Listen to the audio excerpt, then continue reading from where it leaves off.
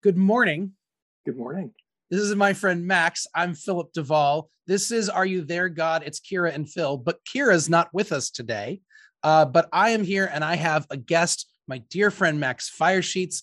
So Max and I are going to talk a little bit, and you're going to be here with us, our friends. So hopefully, good. We are here, and I'm just going to ask. I know Leslie's with us. Leslie, can you see us and hear us? And is our recording going the way it's supposed to go?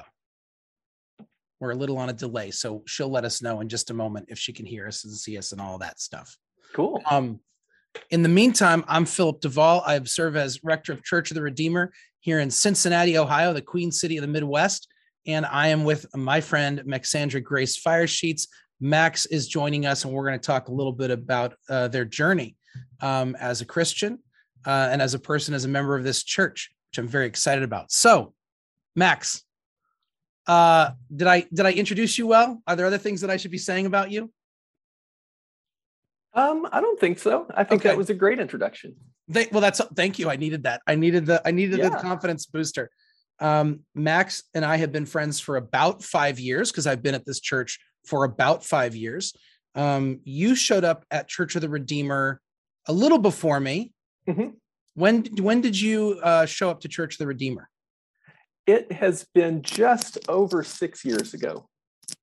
Just over 6 years ago. So you were, and I got here just under 5 years ago. So just a little bit of time. Mm-hmm. And we've, fair to say, we've been through it together a little bit. We were on vestry together for 4 years. Well, you were on vestry and I'm on vestry as rector for 4 years, which for the non-churchy people, that's like the board of directors for the church. So Max showed up, and then like in a couple of years, they were all of a sudden on the board of directors for their church and going, how did this happen? You worked a lot with mission, and you've done some work with me in congregational development. And you play music and have played music in the banquet band. Right. Someone was asking me the other day about how many, they were like, wait, does Max play drums or guitar? And I was like, I think they play everything, but I'm not really sure. So what instruments are you actually, proficient or acceptable in? Yeah. It was like, I can play lots of things, but none of them super well, I guess. No, I started with classical piano lessons, like as a little kid, and played for many years. I've done that all my life. And then I picked up drums in high school, and bass and guitar sort of along the way. And I've known you playing. I knew you primarily as a drummer. Mm-hmm. And that's what you played the most at the banquet. Right. But that's where the need was. Yes. Well, your version of not playing very well, I wish I could not play very well like that, but that's a separate conversation. So about, I think it was 3 weeks ago now, we had a liturgy with you at the center of that liturgy during our Sunday morning service. And that was the first time that our church, Church of the Redeemer, has done the liturgy of I believe it's a renaming. I'm the one who did it. I should know what it's called, but it was a renaming liturgy or a blessing of a name. Mm-hmm. And so you had just recently had your name changed. I'm going to tell a tiny bit of your story, and then I'm going to hand it over to you because I think you'll tell it better. But about 2 years ago, I think, was it 2 years ago that you came out as transgender? Yeah. About 2 years May ago. Of 2019. Okay. And came out to members of the church. We talked about it a lot. You talked about it in one of our church services, which is that feast day, which was really beautiful. And then cut to 2 years later. I don't know what's happened in the interim, 2020, 2021, kind of a blur. But right. Yeah, right. But you texted me and you said, hey, I'm getting my name legally changed. Once that happens, can we do some kind of liturgy, naming liturgy at the church? So you couldn't see my face. So because it was a text message, right? So you couldn't see me like kind of well up with tears and be like, oh wow, it's on. And I think my text was just like, yeah, sure, of course, no problem. Right. Like I don't know about you, but as an adult, I'm getting better at like 1 or 2 word texts that contain every feeling in the world. But it's like, sure, yes, Okay. absolutely, yeah, sure, okay, we can do that. We can make it work. I'm very professional, of course. But I was really blown away, like that you wanted, and I wasn't surprised because we've been together throughout all this time, but it still catches me every time that in all of the things that you've been going through, you've wanted the church to be a part of your life, and the church has been a part of your life in all this.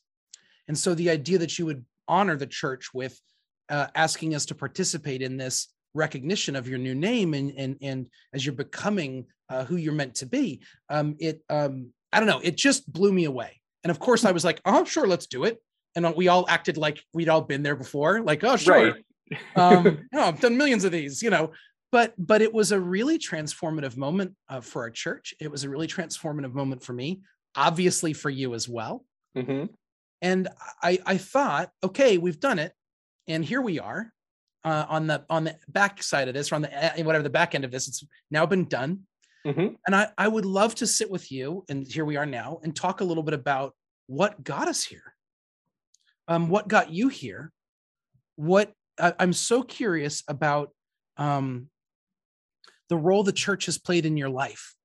Not maybe the church, the Christian faith, and then Redeemer, both, and what it's been for you, and what the church has been like throughout your life in terms of this journey that you've been on. So I'm going to stop there and just see what comes to mind first for you. It's what comes to mind first is like, oh, well, maybe I should tell my like faith journey story, but I don't know if we have enough time because it's a long story. We have 53 minutes. Okay. So I'm sure that, like all of us, I bet that could be a 6-hour story, but right. But you got 53 minutes and we can talk, and I might ask questions in the middle, but say as much as you want. Yeah. Okay. I was raised in a really, like, as I've come to learn, a fundamentalist Baptist church. The family had been there for generations, kind of thing. And I had no idea that it was, ultra conservative and that sort of deal until years and years later. When I was 17, we were part of a schism in the church and were asked to leave and all this sort of stuff. My dad had been serving as a deacon and it was a big thing. What was it over?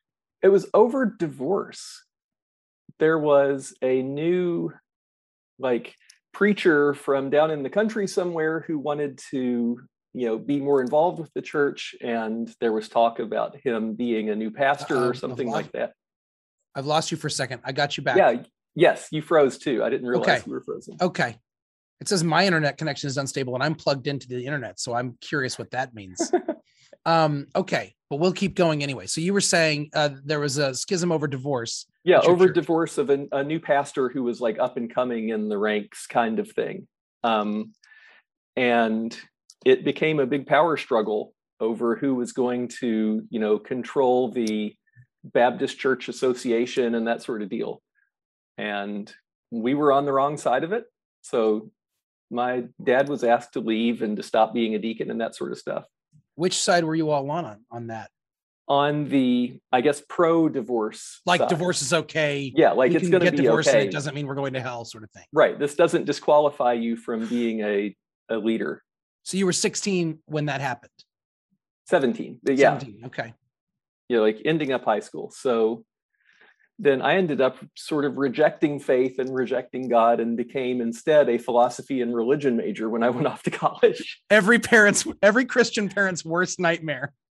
So that was fun. Oh man. That is beautiful. Yeah. I'll show you. I'll become a philosopher. That's right. I'm going to study medieval Latin philosophy instead. That's going to fix it all. That'll show them. So many answers from St. Anselm and stuff like that. Right. I'm not Christian. I'm just going to read St. Anselm for the next 4 years. No, like you do. Like you do. Okay. So you go off to college, you bail on religion. Right. Deep dive into philosophy. Yeah. So I would say then that I was I would tell people I was agnostic because I knew better than to feel certain about anything. Yeah. And so fast forward a while, I meet this girl and move up to Cincinnati because she was starting grad school at Xavier.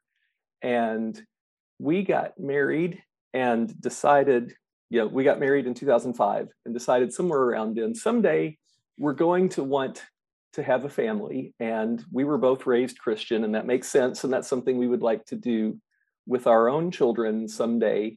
So maybe we ought to start thinking about this Jesus thing again. Yeah. So we did that, and did some church shopping. She was raised Lutheran. So we went to a few Lutheran churches and a few other places and ended up at the non-denominational megachurch here in Cincinnati. Yeah. You were at Crossroads. Yeah. Real quick, do you remember what kind of flavor of Lutheran she was? She was the other one. Missouri Synod? Missouri Synod, yes. That's what I was growing up. But yeah, she was a Missouri Synod Lutheran. That's what I was growing up. Nice. That's some fundamentalist Lutheran stuff right there. That's I've come to learn some of that too. Yeah. Okay, so you get to Crossroads. Yeah, so we go to Crossroads and hey, this is great. This is, I think their slogan at the time was the church for people who have given up on church but not given up on God. And you were like, hey, that's literally us. Sounds perfect. Yeah. Yeah. And they were very upfront about it. It's we care about getting people in the door to hear the message. We cater specifically to men who are between the age of 25 and 35. It's well, that sounds like the perfect kind of place. Right.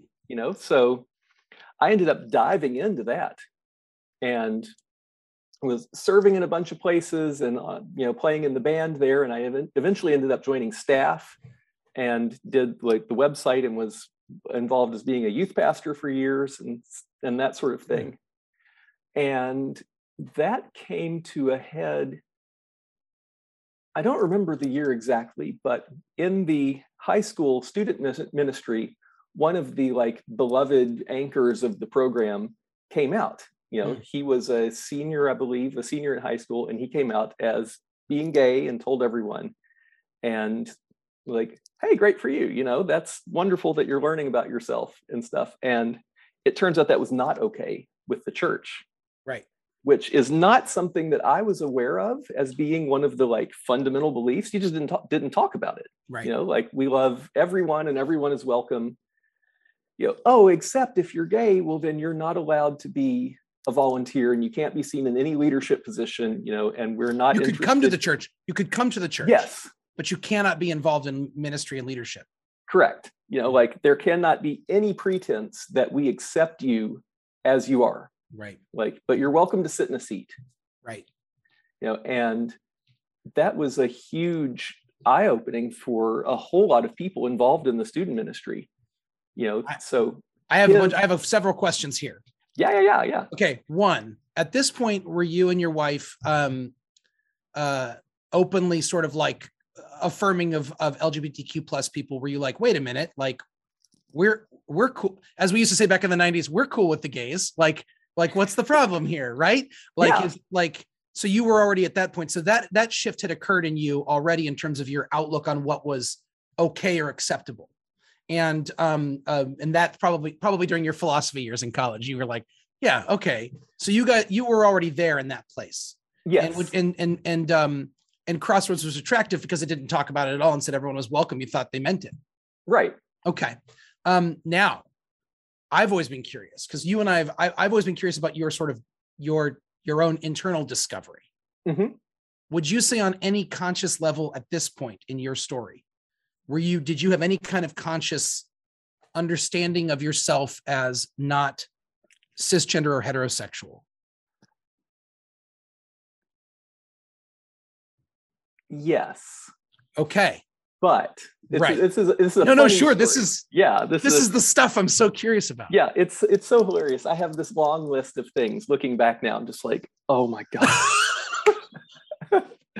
So one of the things about being a leader and all of that was that you had to have a spiritual mentor, which that's great. Okay.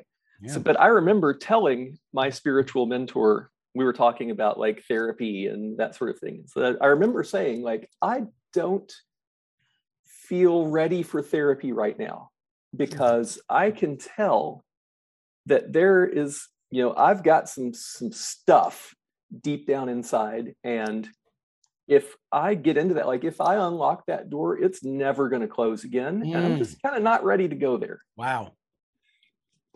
Did you know what that door wrong. was, or you knew there was stuff, but you didn't even know really what it was, or right? You didn't necessarily know it was around gender or anything like that. No, or did you? Okay, not really. Yeah. But I did. But part of that is we grew up that wasn't something even talked about. Right. Well, I didn't even know there was a door there to open. No, I didn't even meet my first non-straight person until I was in like, a college summer camp thing when I was 16 and off at a campus, and met people who were gay and seemed to like be real cool and know themselves. It was like, that's amazing. And there's another sort of like telltale thing I've come to learn. This is, I remember thinking then like, could I be gay? Like, well, I don't see why not. Like, I guess I've never done any due diligence, but it's not necessarily. By the way, that's literally the most Max Firesheets like response to that. Well, I mean, I've never done the due diligence. It's very possible. Yeah, like X certainly could be somewhere like that, but it's not really relevant at the moment. So who cares? Right. And that's how I felt about it for myself for a long time. Yeah. But yeah, it's like, I never had any problem with people who were gay or questioning or bisexual or anything, but they're like, none of this gender talk had even ever been a thing. Right. Still, I remember when RuPaul became famous, it was like, oh, so like drag is a thing. Like, right. But it's very clear, like he's still a man who just does this sort of persona. Very clear. That's very clear. You're right. No, it's true. Absolutely. Wow. Oh, that's fascinating. It's so funny you said that. So we were looking for a new show to watch with my daughter, who's 10 years old. And like, we're looking through Hulu and there's RuPaul's Drag, or no, Paramount, one of those streaming channels. Yeah. And there's RuPaul's Drag Race. And she's like, who is that beautiful woman? And I was like, that is a beautiful woman. And that is RuPaul. She's like, what's her show? Why is it called Drag Race? Funny you should ask. And I'm like trying to describe drag queens to her. Well, it's like, which is fine. I talked to her about it, but it was like, she literally was just like, like what is even happening? And it's a whole different kind of, it's just a mind blowing thing as she kind of tries to figure all of this out. We tried to watch a little bit of it. I wasn't concerned with the sort of gender things that were going on at all. It is a very risque show. And it's very, and I don't know why I didn't assume that. It was a bad call I'm like, she's learning about things. This will be fine. I'm a very open individual. I'm a good dad. I'm gonna start to watch it. And I was like, okay, no, not yet, but they're queerifying a lot of stuff all at once. Right. Well, let's just start with Queer Eye. She can get into that, and we're good. But anyways, okay. So you're at Crossroads. They have they fire someone that you work with. Yeah, they kicked out one of the students from the student ministry for coming out. It's like, well, you can't be involved anymore. You have to leave. You're not welcome. Wow. And so then it was sort of a small group kind of thing, where we'd all come together and then do small groups. So each adult mentor had maybe, I don't know, 5 or 6 mentees, whatever. But this kid's mentor also comes out. He's like, well, I'm gay and I'm leaving too. Wow. And a few other adults left, like, well, in solidarity, we're leaving. And I felt so stuck because I was on staff. Right. This is my job, and this is, the way you make a living. Money. Yeah. It was like, I want to leave too, but like this is wrong. I know that this is not right, and I don't know what to do about it. But the whole student ministry ended up imploding and shut down. Wow. And it was, it was years before they resurrected and, relaunched some sort of reimagined sort of thing. But yeah, so that all like went down. And what happened? I stayed working at the church for a while, but started looking elsewhere. Yeah. Now, hold on. Where is your wife in all this? Because she doesn't suffer fools gladly. She's if you don't know, Max's former wife, she's a total badass. But what like, was she like, we got to get out of here? Or was she like, I get that this is your job? Or like, how was this, how did y'all handle together, like the Crossroads dynamic? Yeah. Not much, honestly.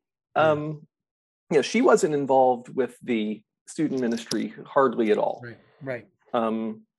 She did do it for a while, but this kind of thing, she was, volunteering in her own places when this all went down. Yeah.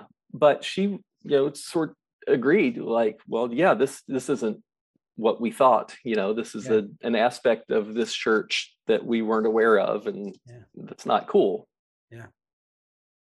But so I ended up looking for other jobs and stuff, and I found a dream, hotshot programming job in San Francisco, working for a startup out there that was doing amazing things and all of that. This was the very end of 2007. It comes to my mind now. Okay. Because I was on the phone with this company to accept the job and move out to the Bay, and leave Kelly behind to sell the house and pack up and everything. And I'm going to go off and be this amazing, programming phenom. And we were looking at the real estate market and all this sort of stuff. It was like, it's like, it just doesn't really work out. We might break even. Right. We might not. There's just so many unknowns. So I was on the phone with the company to accept the job, and I couldn't do it. I couldn't accept the job. It's like, I'm sorry, we're just not in the place to do this, whatever. So, wow. So I didn't take this job, but I had already told some people that I was doing this. I was looking, I'd found this amazing thing, and I was probably going to move to San Francisco. So I decided to go ahead and quit anyway. Wow. And, then I'll do freelancing and, start my own business and be a consultant and do programming stuff, which I did for a while. It was fine. Yeah. But as part of the exit interview sort of process from leaving the church, they set me down and said, well, we want you to know that your relationship to the church is now changing. And more importantly, what you represent in your relationship to all of the people is different now. So if you are no longer a staffer, that means that you don't speak for us and you can't represent this church anymore. So in order to create some healthy boundaries and distance from everyone, you are not allowed to serve for 6 months. You can still come, but you have to step away from everything. And then we'll create some distance so people don't assume that you speak for the church, or, they don't have the same sort of relationship. And just like that, all of my relationships were gone. Oh my gosh. Yeah. And Kelly too. It was like we didn't exist. You were non grata, you're persona non grata there. Oh my gosh. And part of it is I had told a fair handful of people that I was moving across the country. I'll see you guys when I see you. But that didn't happen. Yeah. And we continued going for a little while. Live there and go there and not be in San Francisco. Right. And there were, a few other things, but eventually it's like, wow, okay, let me see what value we held here or didn't hold, I guess. Yeah. But yeah, so we ended up leaving that church and, went to the Vineyard for a while and went to a little church plant over on the west side that ended up shutting down, and we ended up back at the Vineyard. Vineyard's pretty cool, man. They do good work. Yeah, it was interesting. Going to the Vineyard after having come from Crossroads was really interesting because that was my first exposure to the Vineyard style as their idea of how they do church as a franchise, I guess. Yes. And as its own denomination. Yeah. We're evangelical, we're non-denomination, but really what we are is Vineyard. And we do that wherever we go. Wherever we are, that's what it is. Yeah, you're right. Yeah. That was really interesting. Yeah. And Crossroads had just been starting the multi-site concept around that time. We'd just done a bunch of staff reorganization and stuff when I left. We call that denominations, but they won't say it, but we're like, we're non-denominational, but we have all these different sites and we have this person who oversees them all and they all adhere to the same beliefs, but it's not a denomination. Right. Okay. Yeah. Okay. All right. Anyways, that's my own little bug. So you checked out Vineyard, you were checking out some other church plant in the Norwood area doing that and working. Yeah. And yeah, so eventually I guess we just kind of didn't do church again for a while. You know, there's a gap in there that I'd have to like sit and think about to fill in for a couple years. But we had heard that some of our old former neighbors on the west side, Brad and Maggie Goff, lived next to us, and they had started going to this place called Redeemer. Yeah. And it seemed cool. You know, they were really into it, and we liked and respected them. So we started going there, and it was like, this place is really cool. Where were you living at that point? We were living in Mount Lookout. You were in the house that when I met you, that yes, house? Yeah, okay. Like around the corner from yes. Yep. Yeah, that's where we were then. Yep. So yeah, so it's like it's a neighborhood church. You know, we'd gone to the Lutheran church. You know, is it the Methodist church there on Grace? Yeah, that's Methodist. Yeah. We'd gone there a couple times. But like, hey, well, let's try this Episcopal church. You know, it's sort of neutral ground. Neither of us had any baggage with it and that sort of deal. But it just kind of clicked for me coming. Yeah. Like this whole like Episcopal take on things and how welcoming and open people were and like that. Mm-hmm. And so, yeah, like we kept coming, and the more I learned about it, the more I liked it and liked the approach and liked the like liturgical tradition and on all that sort of stuff. You know, you mentioned a few minutes ago this idea of a denomination and like an overseer who decides things, and that like I was really, you know, the pendulum was swinging away from that, like really railing against that. Like I don't like this idea of some, you know, like 50-year-old white dude getting to decide what is God and what isn't. Like that's right. Yeah. Well, I've seen many examples now over my life that never ends well. Right. Every time it falls apart, and we keep trying it. Maybe this 50-year-old white guy will have figured out. I got 8 more years till I get to be that guy to figure it out. I'm 42. So someday I'll be the 50-year-old straight white guy making decisions like that. Well, fortunately you have the Spirit, the prayer book, and the tradition. I have other things that are keeping me in check. Yeah, that's nice. No, I'm definitely I'm kind of a denominational hack. I love denominations. I've always been a company man. It's my attitude, but I like, because there's a difference between one guy getting to call the shots, right, for all of these things, and like a system of governance with people and of people that aren't just guys like me. And a tradition that you've got to sort of hold yourself accountable to, and a prayer book and an acknowledgement, as you said, right out of the gates of the Holy Spirit. Like, where is all this in that? There's all these pieces, layers of accountability for our leadership. And I like that. I like that. So I can't just, I do too. I can't just, the church can't just be whatever Phil wants day in, day out. Right. Or even what a focus group suggests. Right. So, okay. So you started to get into that aspect at Redeemer. Then what? What's next? Yeah. And then I was getting more and more involved with the church and was invited to participate in vestry, and, you know, and the new search was wrapping up, and this new guy named Philip had come, and, you know, love that guy. Yep. Yeah. He's pretty cool. Yeah. You know, so that all started. And then like through all of this, like my marriage was getting worse and worse. Yeah. And, you know, we were working on it and trying to figure out what was going on, but I was just not in a place to be able to do that, and like slipping further and further, I guess, you know. So I just sort of assumed like, wow, you know, once people at church figure out what's going on, like how my life is falling apart, it's going to be over again. Because you've now been booted from 2 different churches, basically just for being you. Yeah. Like in both cases, it's not like you did anything, you didn't commit any offenses, in both cases, like in the first case, your family made basically a stand for what they believed in.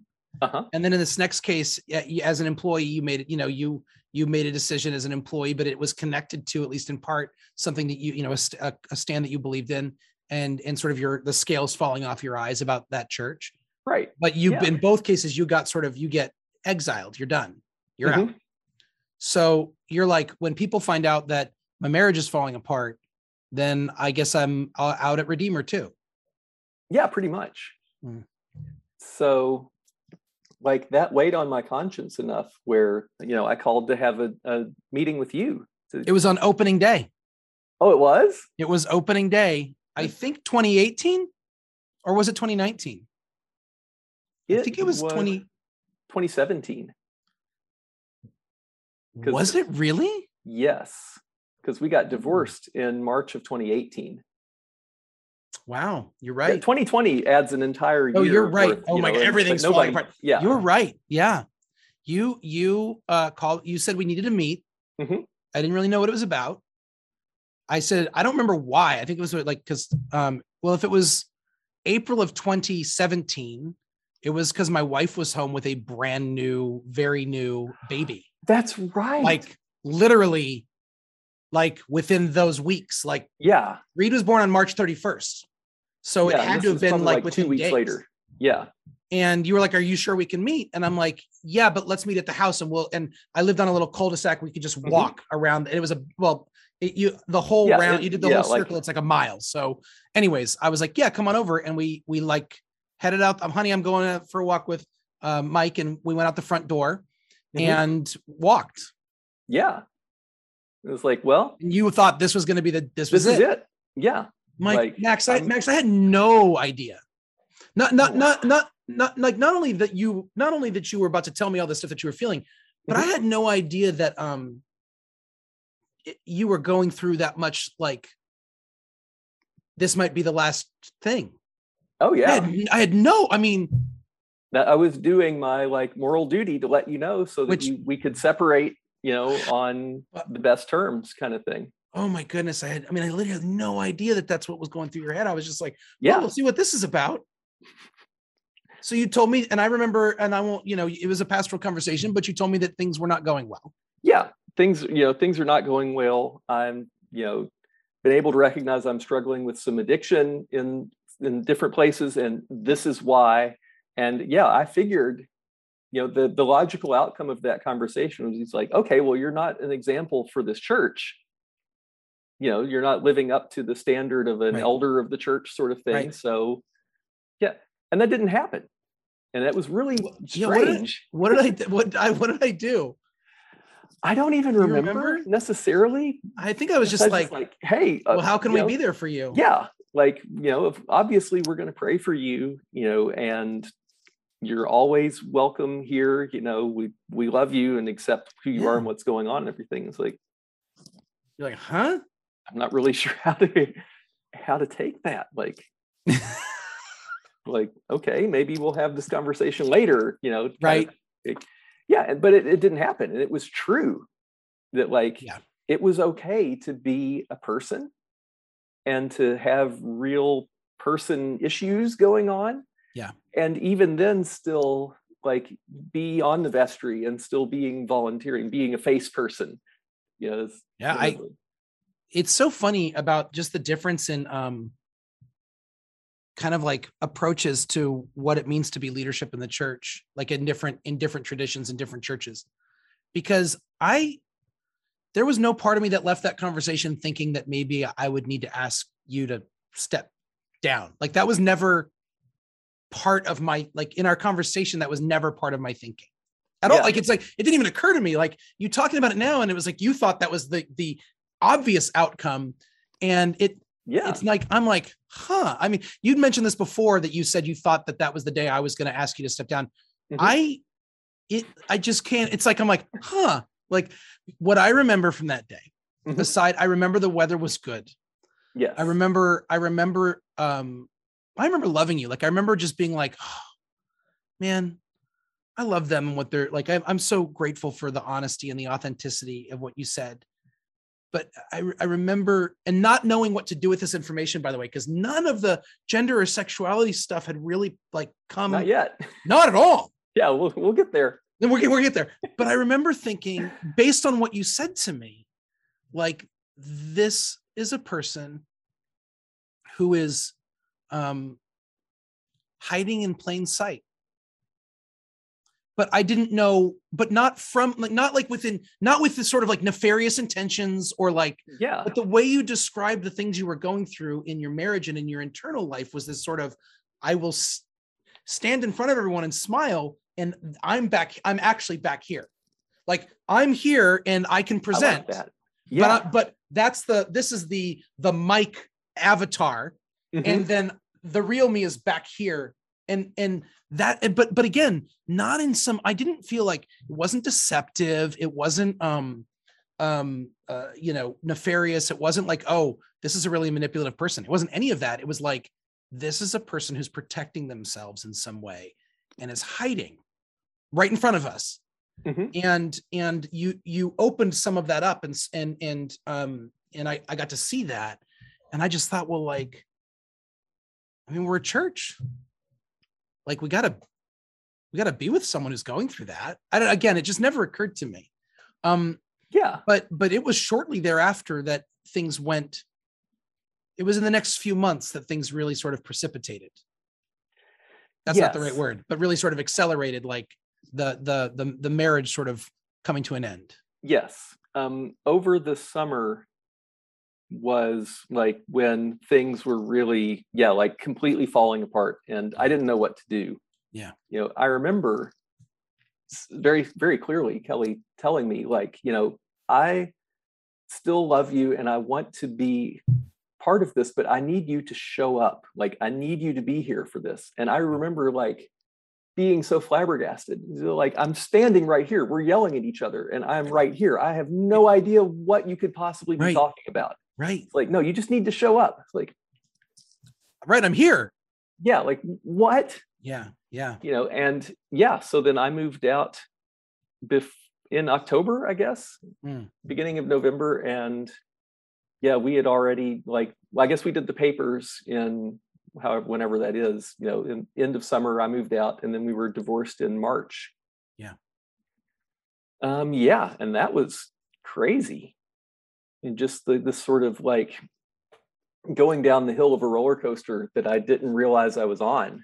Yeah. For a while. And it took a long time of me just being like completely laid out flat before I could even start to, open my eyes, I guess, and see what my reality was, what was going on around me.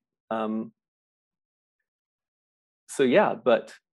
one of the first things that I realized when I was, starting to pick myself back up and look at what had happened and all that, is like, what she said about not being here, maybe that means something.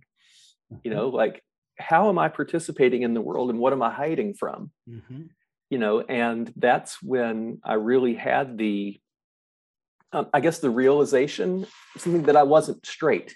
Like, okay, I remember you telling me that it was like, she mentioned it to you. Yes. And I thought you were going to be like, can you believe that? Do you remember the conversation we had? I do this? Now. I had not remembered that, but we were, like, had the kids in the car and we were going somewhere together to do something. I don't even remember what it was now, but she said that, like, like, I say this from, out of love and really from a place like, I want to be there for you. I really think that you ought to consider the possibility that you might not be straight. I think that's what she said. It was like, okay, whatever. Right. It was like, okay. Right. I've never done any due diligence about this. Right. I've never done due diligence. First of all, ma'am, how dare you? Right. How dare you blow up my world like that? Yeah. Like, never in my life have I been so offended by something so true. Oh, man. Do you remember when you told me? Was it at like the men's retreat? No, No, I don't those remember times exactly. the men's retreats were glorious events. But you were at my house for the Super Bowl party. Oh. And we were in the kitchen, and and you had like, you were like kind of like burning to talk. Intense. But there was a lot of people, but we were for a moment in the kitchen alone, and you said, I gotta tell you this thing. I'm like, okay. And you were like, Kelly mentioned it. We were in this conversation, and Kelly mentioned that she thinks I might be like that. She thinks that I'm gay or something like that. Yeah. And okay. So first of all, I was thinking, oh, like couples divorcing. This is an interesting dynamic she's throwing at you. Right. Maybe. And that's not her personality. So I wasn't thinking she was trying to hurt you, but I just remember thinking like, you were telling me this sort of to be like, can you believe like what's happening in my, but then right then someone came in and we started having a different conversation. We never talked about that. No, literally you said that. And I was like getting ready to, and like someone walked in the kitchen and the whole dynamic shifted. We just went back to party mode and we didn't talk about it again. 2 weeks later, you were like, hey, can we get lunch? And I'm like, yeah, absolutely. So we get lunch we were at Teller's. Yes, we were at Teller's. I remember sitting in that front booth right by the window. And do you remember what I told you? And about what Kelly said? And I was like, I remember this now. Yeah. And I'm like, okay, yeah, I remember that. Let's talk about that. And you were like, well, she's right. I think she might be right. And I was like, I just remember being like, what now? What's happening? It just didn't blindsided. Totally. No, you played it off very well. It was a very beautiful blindsiding. It was a beautiful day. One of them, like that lunch was such a wonderful, love-filled, fantastic lunch. But I was just looking this direction and you came from over here. I was like, oh. And so we had this, for me, it was a phenomenal conversation. Right. Me too. Yeah. Just solidified our friendship, solidified the fact that your church was going to love you and be there for you in whatever may come, but also just felt, just telling you now, like, I just felt like trusted and in what I do for work, like that's a big deal to me. And and most of the people who watch this or listen to this know that, my dad came out as gay when I was a child, and it created a very big disruption for me in my faith life. And the idea that I would now be a Christian clergy person was already weird enough, but that someone would then come out to me and it would be a positive and powerful and loving thing. It's just like my wildest dreams coming true. Like, what a great gift in this world that I get to do this. And this is real. So that was, the food was fine, but the company was fantastic that day. And it was a really special day for me. I've always wanted to tell you that. It meant a lot to me. Good. Yeah. It meant a lot to me too, because it really was such a healing moment for me, for the same kind of, like, from the opposite side, I guess. Like, here is a Christian clergy person who I can tell loves me and is not judging me, and I can be real. Yeah. And that's like, not only is that fine and not going to get me thrown out, but like, that's how we're supposed to do. And that's what he wants to have for me. Like, it was amazing. Yeah. So turns out I'm not gay. I'm not a gay man. Well, right. So it kept going. Yeah, but that conversation in particular at Teller's, you're absolutely right. Like that. Do you know how you figured out that you weren't a gay man? You did due diligence. Yeah, I was coming back to that. Yeah, you did your due diligence. Like tried going to some of the like tea dances and hanging out with the gay people. I remember you telling me about that. You were like, turns out, no, this ain't it. It was instantaneous. It's like, okay, I'm not a gay man. Okay, not this. What does that mean? Like, where does that leave me? I don't know what that is. There's got to be a spot for me somewhere. Yeah, it's like, okay, so now the process of elimination. I know, like, I'm not straight, but I'm not a gay man, like, what does all that mean? Yeah, but that conversation at Tellers was the beginning of me, like you talked about me being behind this persona, and like that was me coming out. Yeah. And like, yeah, what is this? What is, like, where am I? What does this mean for me? And yeah. So can I ask a quick question? Oh yeah, of course. So you knew that the rector of your church supported you. How about the church overall? I mean, I'm one person. Did you have any kind of sense of the culture of the church, of the people overall, of your friends at the church, in terms of their support of you and Kelly throughout the divorce and throughout this whole process? I know we've had a good one, but I know it's not just me. I guess I'm curious about what it was like for you at Redeemer. Yeah, I knew, from the vestry experience and talking about going through divorce and all, like, different things, that I knew that it was probably going to be fine. And like, I knew there were already other LGBT people, in the congregation, in visible places at the church, on staff with the church and everything. Like, so it's going to be okay. Yeah. Like, that'll be fine. Like, I knew from the parish profile that the parish overall is pretty, like, liberal and highly educated, and like, so okay, this is going to be, it's going to be a safe space, even if there are challenges for me and for others. Like, it's a safe space. So yeah, what time do we have? We're good. We're totally good. Yeah. One of our viewers, Leslie, pointed out we sometimes go over. She says we usually go a bit over until Phil looks at the clock, really. So fair point on Leslie's part. But we have 15 minutes easily. And okay, so you at this point, we can go long. We can go as long as we want, really. But there's no show after this, so we don't get preempted. Okay, so at this point, you first identify as gay, and then you start to kind of check around and do your due diligence in terms of gay culture. And you said, okay, this ain't me either. Right. Now what? Yeah. So I didn't really know what to do. Yeah. So I started, like, just sort of immersing myself in queer culture on the internet for various things to see what was going on with all that, and like checking out different spaces and stuff. With a group of friends, we were going to some burlesque shows also at the name of the place I can't think of now. Sure. But yeah, one of the Cincinnati burlesque troupes. And I had been wearing makeup there like different stuff. And I realized, sort of like, because you could.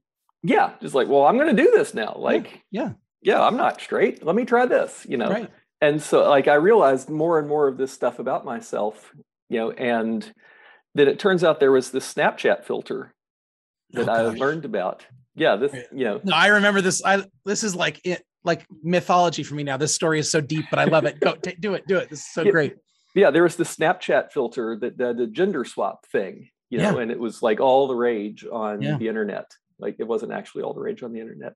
Turns out the interwebs. It turns out it was all the rage in the, like, these just random transgender spaces that I'd been hanging out in for a while for absolutely no reason at all. Like, looking back on it now. What am I doing? How did I get here? Huh? Right. How strange. Like, this is all of my Twitter feed and all of my subreddits and stuff.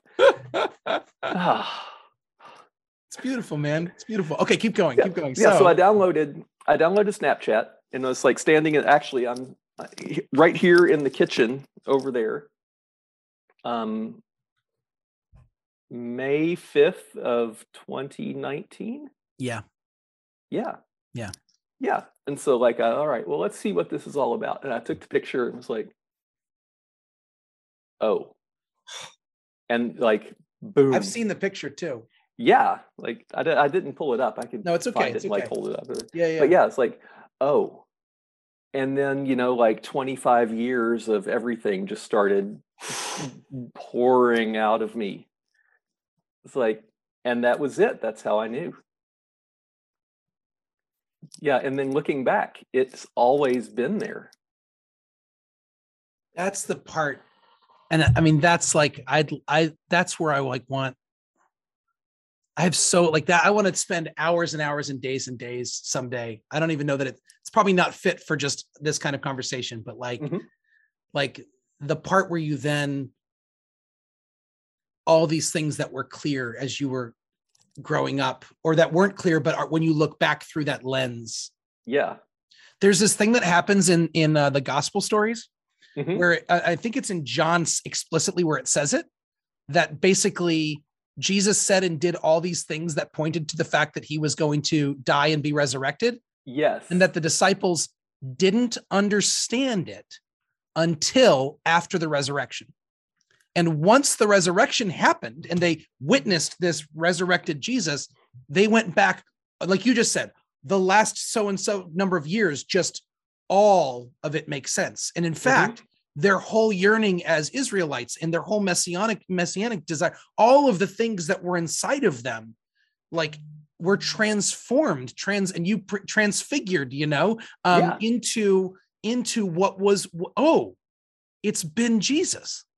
And that's like, when you describe it for me, it reminds me of that, like, oh, this has been here. Right. I think for those of us, I'm a measly old cishet, like just, I am a cisgender heterosexual white guy, Christian, married with, the 3 kids and the fence and the dog. But it's always a journey for me of understanding and because the world that I live in is focused on people like me and centered on people like me and caters to people like me. So I don't have to think outside that box unless I want to. I can retreat. But for folks like us, we can sometimes think that, like, well, one day they just made a decision. And maybe you did make decisions in terms of, I'm going to decide to allow myself to accept myself. Yes. But when you describe the moment of this revelation about your gender, it doesn't sound like a decision. It sounds like something that happened to you, and your decision was to accept what was true rather than like to make a decision about who you are. Right. Does that make sense? It absolutely makes sense. That difference is huge, like for my brain, for all of us. Yeah. Like, why do people choose this thing? And it's like, what? No, like it chose you, if that makes sense. And then when do we, like, how the choice is whether or not to like acknowledge it and accept it. Yes. And I've had that conversation with my dad a few times, because he's definitely of the ilk of, like, I don't understand why you're choosing this. Like, it's so trendy, and that I can't ever agree with these lifestyle choices you're making. It's like, no, all I chose is to believe myself, to believe what God is telling me. Like, I've chosen to stop running. And like, it's so amazing now. Like, okay. Like that. For everyone, whoever watches or listens to this, I have chosen to believe myself, to believe what God is telling me. I've chosen to stop running. My friend. I mean, I know, me too. Hold on. Whew. I don't know how we held it together that Sunday. I really don't know how we held it together. I don't either. I was so close. I got shaky a couple times, but I kept being like, well, if Max can do it, I can do it. If Max can do it, I can do it. And the thing this is me. This is how I work. I was like, act like you've been here before. Just act like you've been here before. And I told all the other clergy and the staff, just act like we've been here before. Like, we're all going to be like, oh yeah, just another name blessing. Just a thing we're doing. And part of that was just like, so that we could just, I wanted you to have it, to be able to have the time, and for it not to be like the coronation day, or like, can you believe what we've done? It's just like, can this just be a thing? Right. Where you get to have this because it's yours.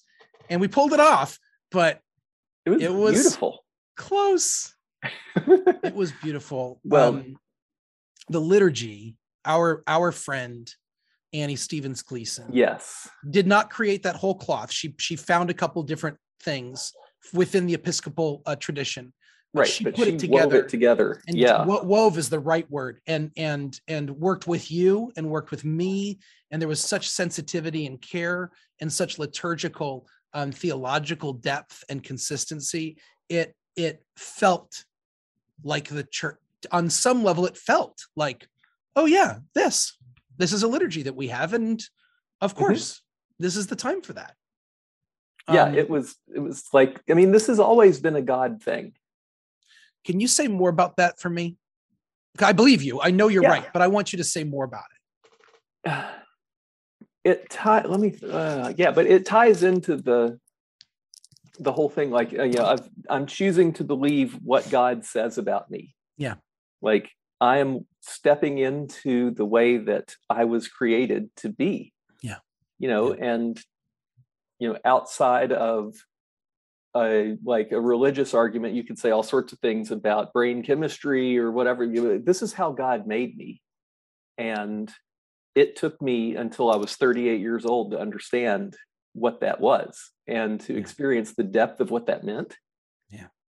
And so I've been like, it's so impossible to sort of like tease out the different threads because they're all so intertwined with like my relationships and the way that I relate to my dad and my journey with religion and the friends that I've had. It's sort of funny, the like cyclic nature of it. Every 5 years or so, I would delete all of my social media and sort of, like burn all my bridges, torch my friends, and reinvent myself with a new persona. Wow. So I was the guy who had a handlebar mustache for a while. And I was there for a little bit of that time. Yeah, I went back to one it. Of the times. Yeah. Yes. Or I was the guy who homebrewed beer and was big into that. Or I was the cool youth pastor who wore skinny jeans. That was part of it in there for one of them, or like the family man who had the good job and everything going for him, that sort of thing was just like, brushing close to it, like, getting close to the truth. And they're like, oh, no.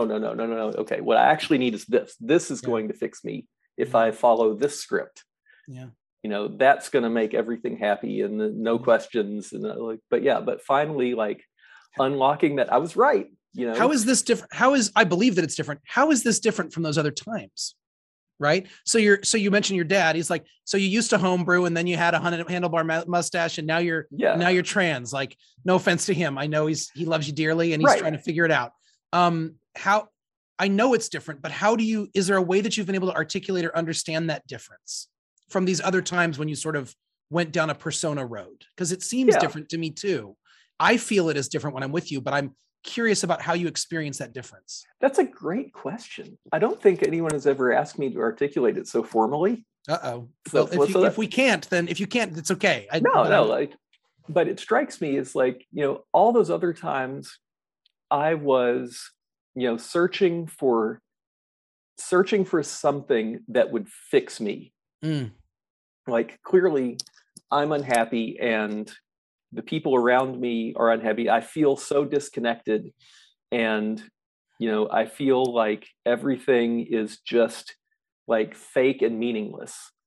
And so clearly what I'm doing is not it. So I need to follow this script instead.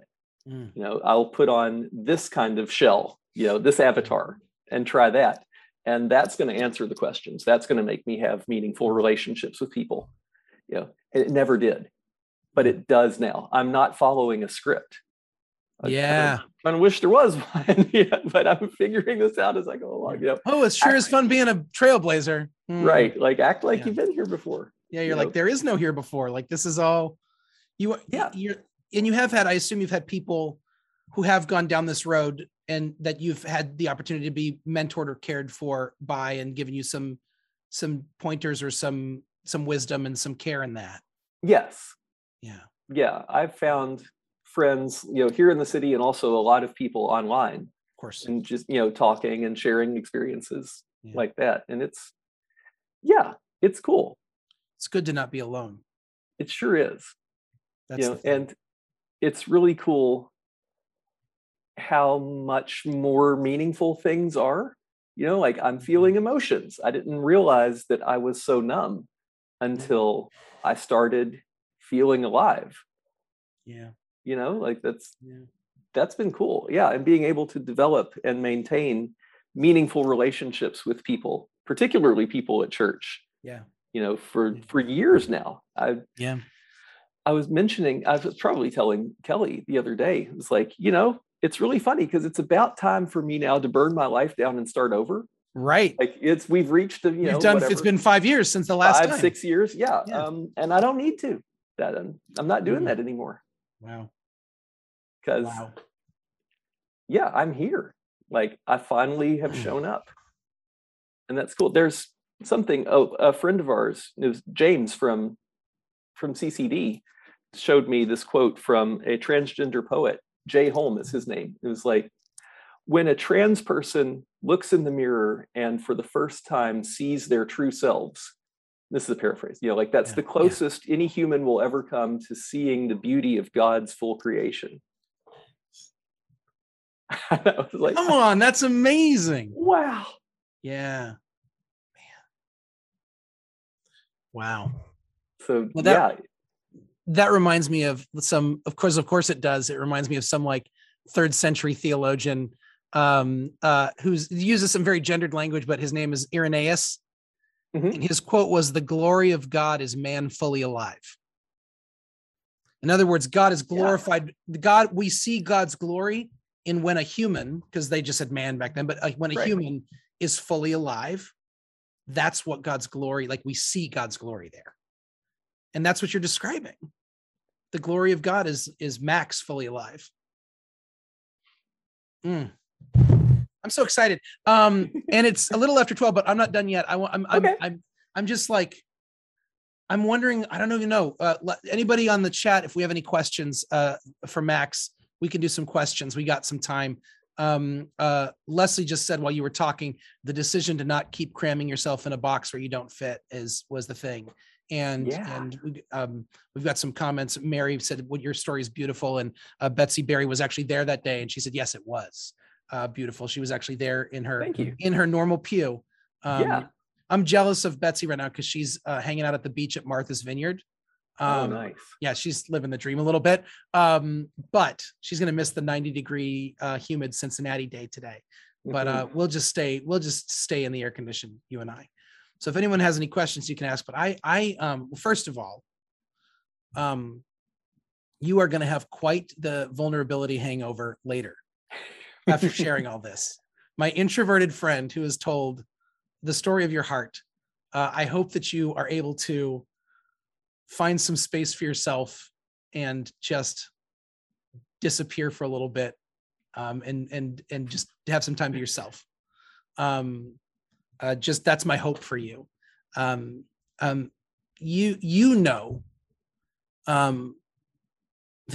and I'm not telling you anything that's news to you, that this church, that Redeemer, which is a church that loves you and seeks genuinely to be open in all of the ways that we have espoused and said in our vision statement and in all of these pieces, we are still very much at the beginning of understanding all of the different ways that transgender people exist in the world and what that means. It's still very much, it's like so many of us literally don't even have language to comprehend. And you are in this space where you are, you've been very gracious and courageous in your willingness to sort of say like, well, like this church says they're going to be accepting. I'm going to trust that. Mm-hmm. So I genuinely, from the bottom of my heart, thank you for putting your trust in this church and in me. I hope that it seems that so far we haven't abused that trust. I hope that we continue to grow alongside you and learn. But I also hope that there's a time in the very near future where you don't feel like you have to be the one, the bold one at Redeemer.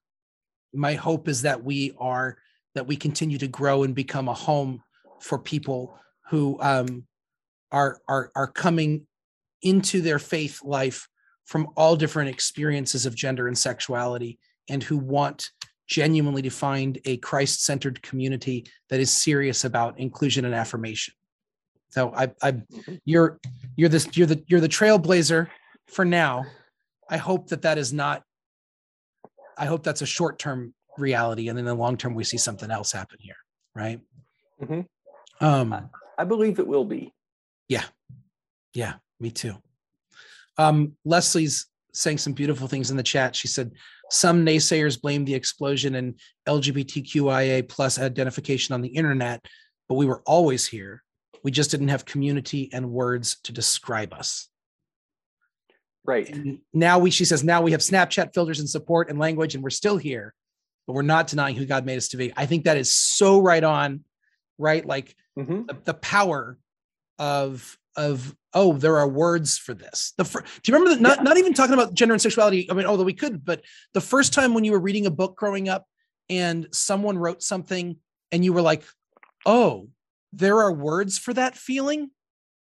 And you were like, as probably like adolescent, you were like, oh, I'm not the only person. James Baldwin says you can only feel lonely so long as you don't read.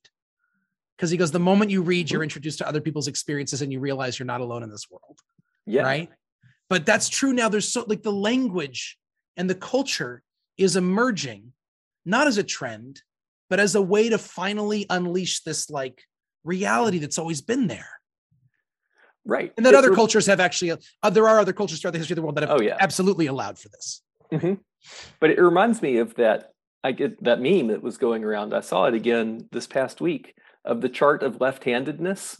Oh, yes. America. As a left-hander, please share this. Yeah. So it's a chart that looks, it starts, maybe I should do the opposite for everyone, all the viewers, it starts and dips down really far. And then, in 1910s or something goes way back up from, 0% up to around 12% or something, that it says, so there's a point where there were 0% left-handers? Something like that, and the caption underneath says something to the effect of, it's not that left-handedness never existed or went away.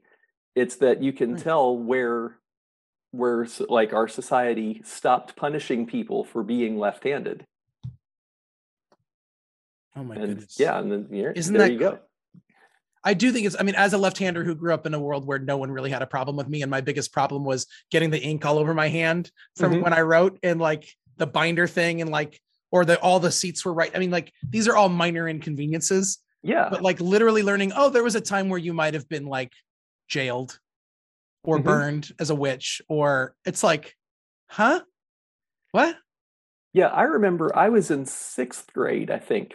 So it would be my 6th grade geography and social studies teacher was telling us about her growing up. She was left-handed, and that when she would try to eat with her left hand or right, that her mother would come and smack her. Like, don't do that. You need to use your right hand. My mother did not do that. Her mother was left-handed, but no one else in my family was left-handed. She kept trying to hand me things in my right hand when I was still in the high chair. And like, I would just take the spoon and put it in my left hand. And then she would move it over to the right. She wasn't mad about it. She was just like, no, this is where you hold it.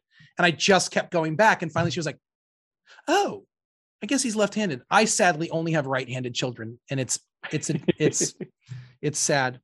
But that's a brilliant, no, I know.